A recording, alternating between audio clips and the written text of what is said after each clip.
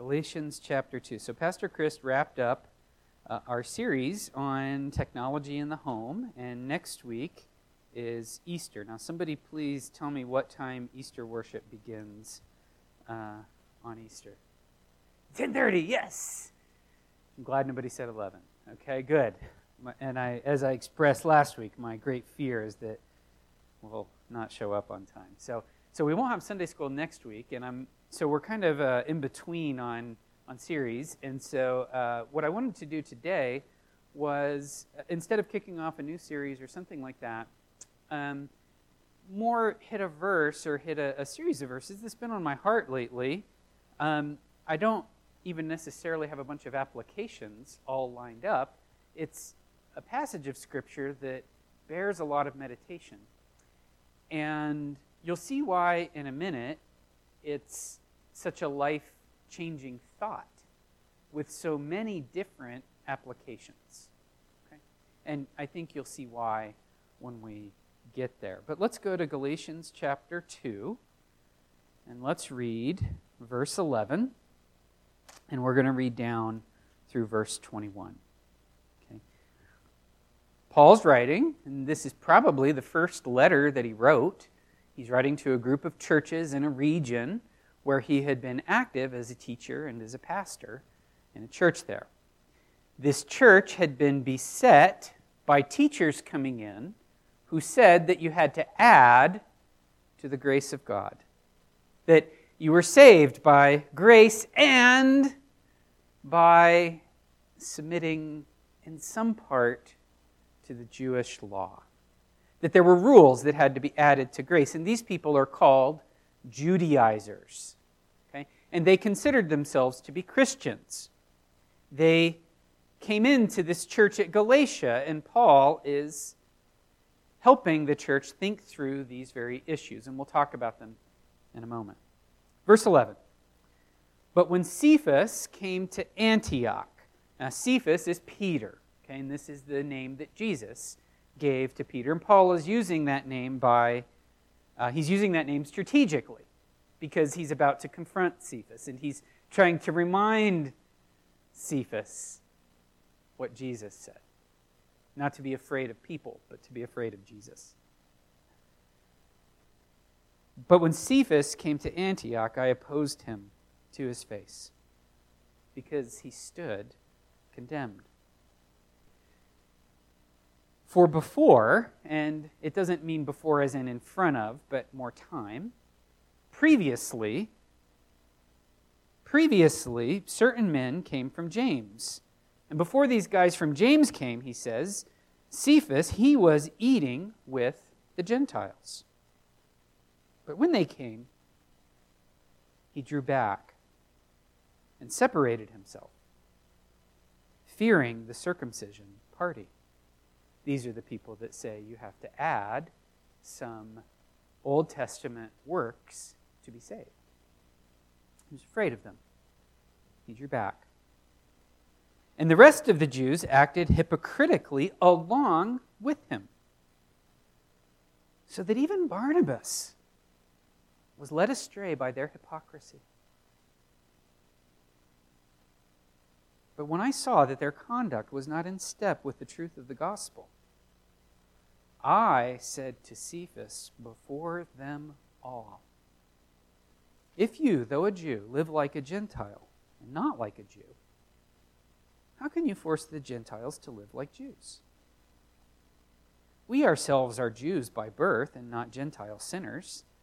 You might want to insert a so-called Gentile sinners. He's speaking sarcastically there. Yet we know that a person is not justified by works of the law, but through faith in Jesus Christ. So we also have believed in Christ Jesus in order to be justified by faith in Christ, and not by works of the law, because by the works of the law, no one will be justified. But if, in our endeavor to be justified in Christ, we too were found to be sinners, is Christ then a servant of sin? Certainly not. For if I rebuild what I tore down, I prove myself to be a transgressor. For through the law, I died to the law, so that I might live to God. I have been crucified with Christ. It is no longer I who live, but Christ who lives in me. And the life I now live in the flesh, I live by faith in the Son of God, who loved me and gave himself for me. I do not nullify the grace of God, for if righteousness were through the law, then Christ died for no purpose. Here's a scene that is so very common, isn't it? I remember I was a senior in high school, and there was a young lady there that I'd gotten a little interested in. And I had expressed the interest, and she had reciprocated, and the very next day, lunchtime came around, and she was sitting over with her group of friends, and I went and sat with my group of friends. And that night, she asked, "Why didn't you come and eat with me and my group of friends?" And the answer was, "Well, I like my group of friends better than your group of friends. Why didn't you come eat with my group of friends?" Do you see how sort of silly this is? It's very simple. It's very common, isn't it? Who am I going to eat with? Very simple thing. Who am I going to eat with? And this is what Paul was struggling with. Now, what we need to do is go grab some context, which goes back farther than we read. And what we need to see is how Paul dealt with this issue and then reasoned up to a vast, what's the word I'm looking for? A vast worldview statement. Okay? He's making a broad claim about Christ and applying it to a very specific situation. Okay? And this broad worldview claim has lots of applications for us today, as we'll see when we get kind of toward the end here. Okay, let's get a little context. The Apostle Paul is writing to this church in Galatia, and flip back, if you will, with me to chapter 1, verse 11. That's actually where this discussion begins. Okay? In chapter 1, verse 11, the Apostle Paul says, "For I want you to know, brothers, that the gospel that was preached by me is not man's gospel." Let's stop right there. There were people in the church at Galatia who were saying this. They were saying, this guy Paul, you can't trust him because he's not one of the original apostles. He's not a person that walked along with Christ as Christ sojourned in his earthly ministry. So you can't trust him. You need to believe our version of the gospel, not Paul's. And so what the Apostle Paul then does, beginning in chapter 1, verse 12 forward, is say, actually, no. I submitted to these very apostles. And he goes into how exactly he did that. He went back to Jerusalem. He spoke with the leaders there. He got their blessing. They said, all we want you to do in preaching to these Gentiles is remember to regard the poor. Paul says that was the very thing that we wanted to do. So what he's saying is, number one, you're saying, you've been told, you've been taught, you can't trust me because I wasn't one of the original 12. That's what Paul says.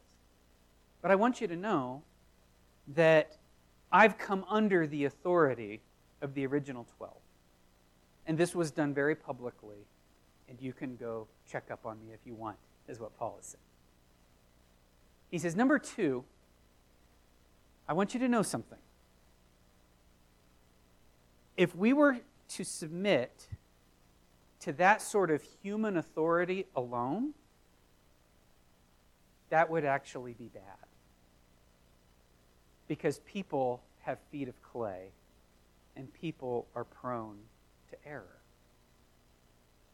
Case in point, let me tell you about Cephas. That's what Paul's saying. He says, brethren, I want you to know my gospel is from God. Now, some say that I'm doing it outside of apostolic authority. I want you to know that's not true. I am coming under apostolic authority. But furthermore, if I were merely submitting to people,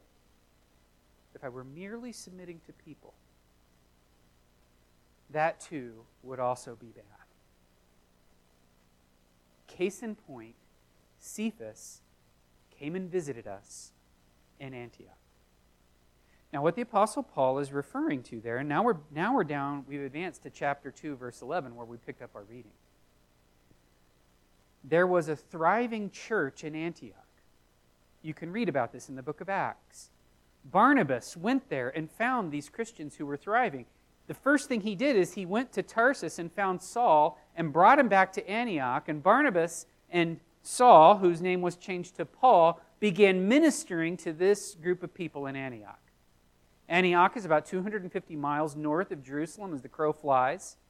Furthermore, we're told in the book of Acts that Antioch is where people first started being called Christians. It's where they first started being called Christians. And that's where the Apostle Paul was ministering.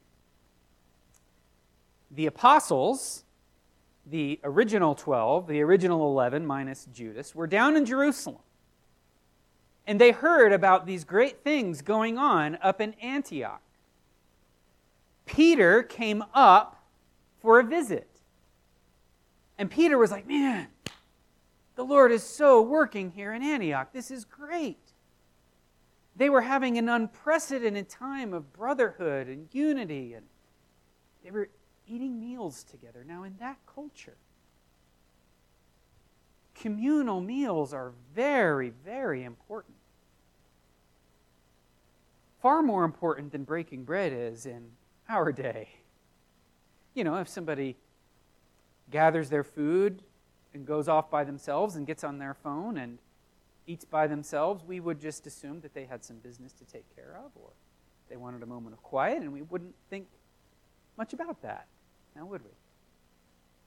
Not so in first century Antioch. Who you ate with, who you broke bread with, said a lot about who you were.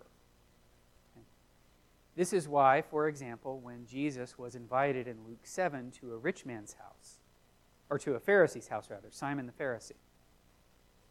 Simon invited Jesus in, but then refused to give him kindnesses, like washing his feet or giving him oil for his head.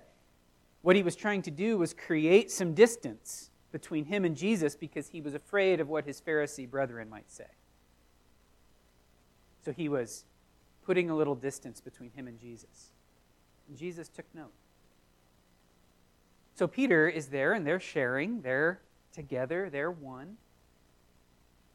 And one day, some other people came up from Jerusalem. Now, these people were a little bit different. They claimed to be Christians. But they were wrestling through a problem that for them was very challenging. And here was the question at hand. When Gentiles, people who aren't born Jews, accept the gospel of the Lord Jesus Christ, do they also have to adopt Jewish laws? Now, the Jewish law ended up getting focused onto one point and one point alone, which was circumcision. So when a Gentile male accepted Jesus as his Savior, did he also have to submit to the surgical procedure of circumcision? Now, let's pause here and ask why, and I want to get your guys' answer, why was this so challenging for Christians in the first century to work through? Why was this such a hard issue? There's a very good reason, and we need to be sympathetic to them because there's a very good reason for it, very good reason for why it was hard. Why is that? Why was this so hard for them? Daniel.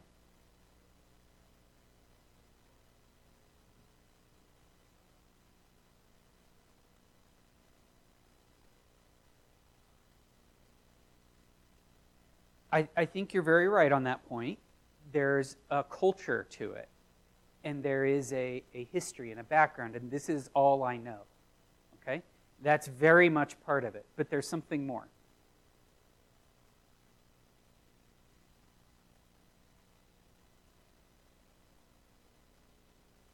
Okay?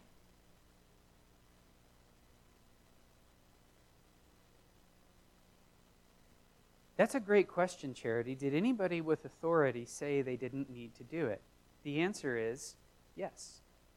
In Acts chapter 15, all of the apostles, plus Paul, had made a declaration that they don't. They'd made a declaration that they don't. There's a question of timing. Had that event already happened? Were these people looking backward or were they looking forward? We're not totally sure. We think that the Acts 15 Congress had not yet happened. Because if it had happened, Paul would have just said, we already decided this. It's open to debate. There's points on either side. But that's a great question. Yes, Nathan. That's exactly right. That's exactly right. The Jews had Bible on their side. The Judaizers said God wanted Abram, who was a pagan Gentile, as it were, to be circumcised. And then when the Jews had not practiced it and had come out of Egypt, God wanted them to be circumcised. Shouldn't it be that when you've been saved from darkness to light, that you too should also be circumcised? That's the argument. Can everybody see how powerful an argument that would be? Paul, in Galatians, is going to address that directly. He says, Abraham was counted righteous decades before he was circumcised.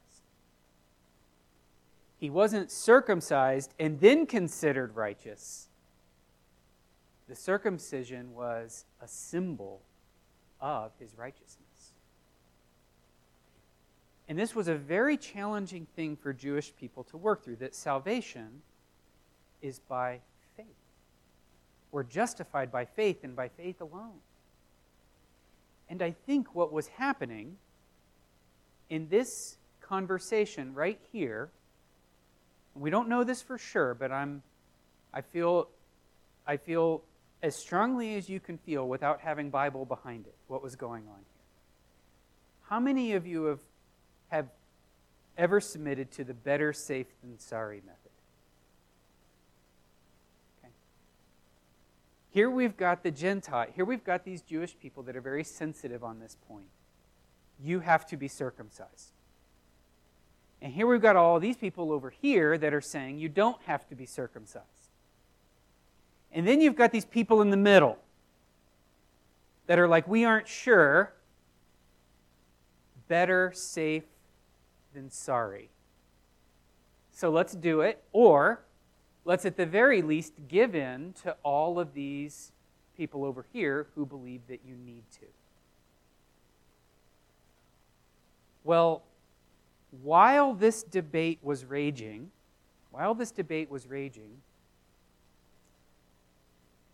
there arose another question. Can I eat with people who aren't circumcised? If I follow this point of the Jewish law, that I have to get circumcised, then I also have to follow another point of the Jewish law that I can't eat with people who aren't. And suddenly the better safe than sorry method is running into what I talked about before with rules begetting rules, isn't it?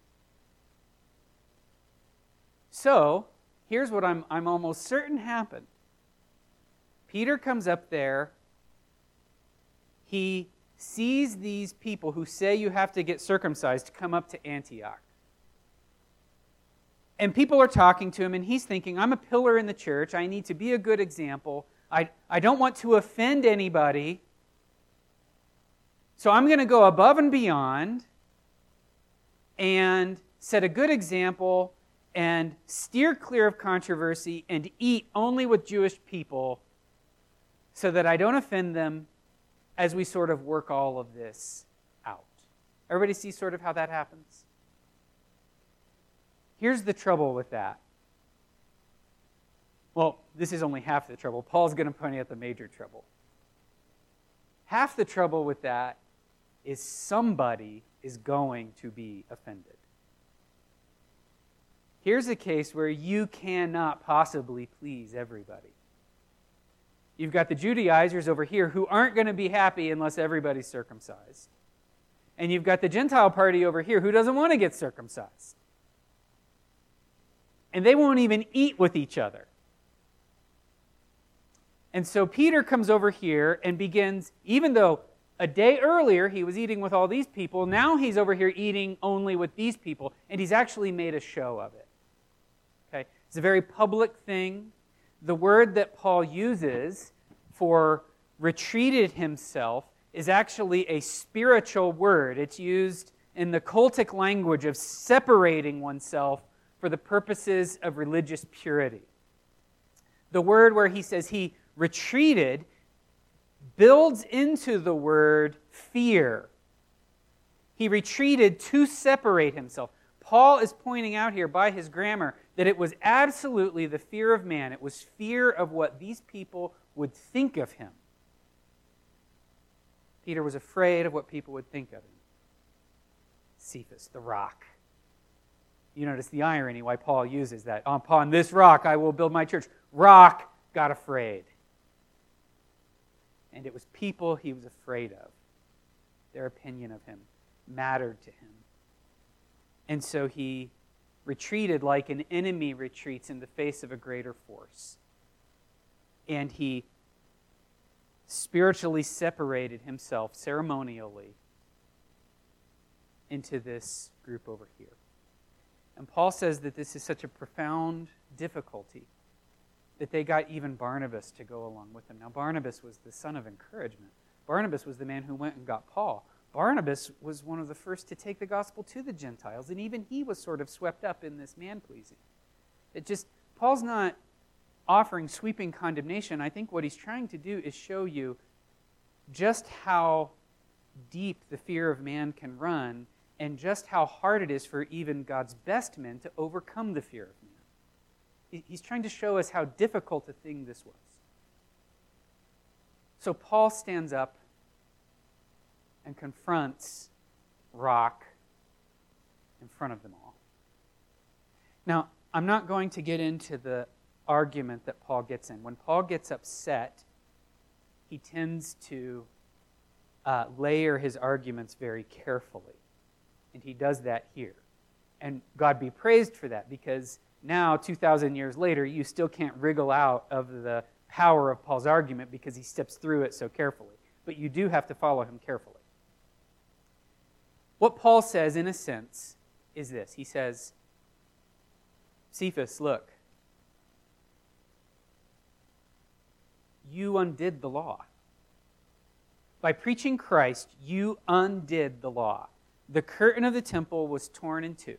You're the one that had the vision that unclean animals could be eaten. You're the one who argued with God over that. God is the one who showed that to you. You're the one who took the gospel to the Gentiles originally. You have undone the law. And now, having undone the law, you're redoing the law. You wiped it out. You destroyed the law. And now, by your actions, you're building the law up again. You're a hypocrite. That's what he says. Hypocrites. He says, you have departed from the straight path of the gospel. The word that he uses, the path of the gospel, we get our word podiatry from that. A correct walk. Okay?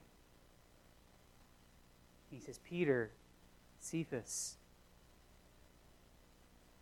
what you're doing is hypocritical.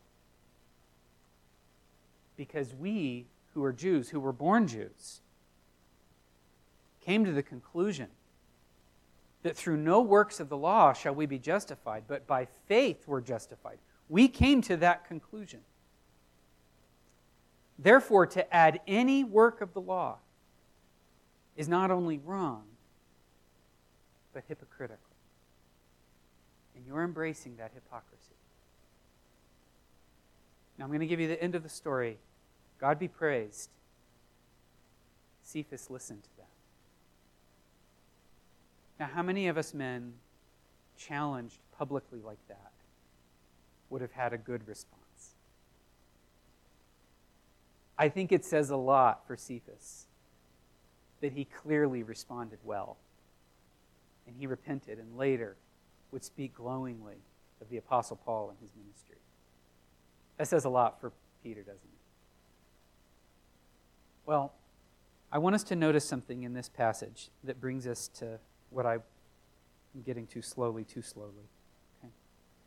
Notice how Paul is saying us. Look at verse 15. We ourselves, verse 16, we know. Verse 17, in our endeavor, we too were found. And then notice the abrupt change in verse 18. If I rebuild what I tore down, I prove myself to be a transgressor. For through the law I died to the law so that I might live to God. Okay, just notice what Paul is doing.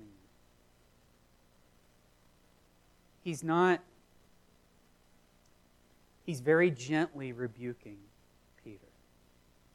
We were Jews. We came to this conclusion. Now let me tell you the conclusion that I have drawn in front of all of these people. Notice he doesn't point the finger at Peter. He actually turns it to himself and says, this is my stand. So what is the stand that Paul takes? And I want us to notice now that it would have been very easy for the Apostle Paul to litigate a minor adjustment. In other words, Peter, in this case, Jews can eat with Gentiles, right? And that's maybe what we would have expected him to say. There was a minor breach and a minor rule adjustment to fix the breach. But remember, Paul is not interested in rules. So what Paul does is he goes to a sweeping life statement and applies it to this incident. And here is the sweeping life statement that applies. Through the law, I died to the law, so that I might live to God. Verse 20. I have been crucified with Christ. It is no longer I who live, but Christ who lives in me. And the life I now live in the flesh, I live by faith in the Son of God. And here's the linchpin of the whole argument. Who loved me and gave himself for me. I find that Christians at this very point take a step backward and they'll say something to this effect. If we were writing this today, we would have said this, that Christ died for us. And we've been raised with Christ and now he lives with us. I find that there's a particular reluctance among born-again Christians to personalize the gospel and say he died, yes, for the world of sinners, But when he died on the cross, he had Greg Baker in mind. And now Christ lives not in us, but yes, he does live in us, but he lives also in me. Me, little me, insignificant me. And I have Christ. This is the sweeping life statement that the Apostle Paul is getting at. Christ loves you. Put your name in that. He dwells in you. Put your name in that. And the world is going to come at you and make you take sides. Write it down. You are going to be put in positions where you cannot please everybody.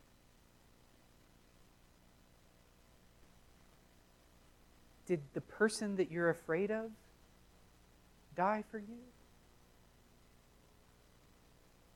Did the group that you'll displease, do they dwell in you? No. Christ did that. And now, it's not our choice. We wouldn't choose to take sides. But Christ died for me, and I was crucified with him. I, in a sense, hung on the cross, this instrument of torture, with him. And now I'm identified with him. And when the world, even if they come to me in very spiritual-looking clothes, even if they come to me with very spiritual-sounding words, and even if they come to me with Bible on their side, or what they think is Bible on their side, the deciding factor is not them,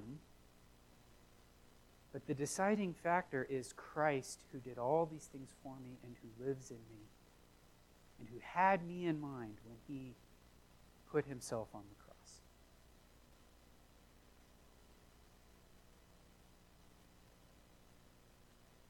As our world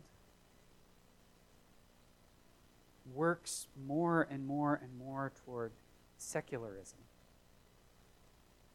these choices where we cannot please everybody are going to get more frequent, not less.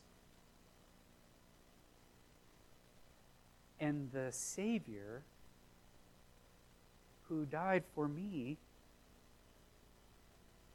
and lives in me is asking me to identify with him, even to the exclusion of them. And the Apostle Paul's statement here is for all the world. It might look like you're choosing wrong. But the life that we now live, we live by faith. We live by faith looking to Christ, who died for us and lives for us, who died for me and lives for me. And it's an act of faith to say, I'm with Jesus on this one. I'm with Jesus on this one. Okay. And I hesitate even to make specific points, because for more than 2,000 years now, this sweeping life statement has stood up to all those different specific points that have come at Christianity. It's not I who live, but Christ who lives in me. I live by faith because he loved me and he died for me and he lives in me. Christ chose me, therefore I choose Christ. And so remember this week, as choices come at you that demand you take a side, remember Christ, who died for you put your name in there. You see how sweeping this is? How easy it would have been for Paul just to make a rule. But he didn't. He went to the gospel, and we should do the same. Father, thank you for Paul, for his words. Help us to listen to him. But more importantly, I pray that we would side with our Savior.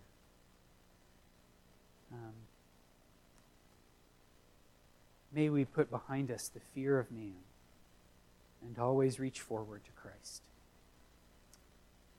who loves me and died for me. May we all be able to say the same. For we pray these things in Jesus' name. Amen.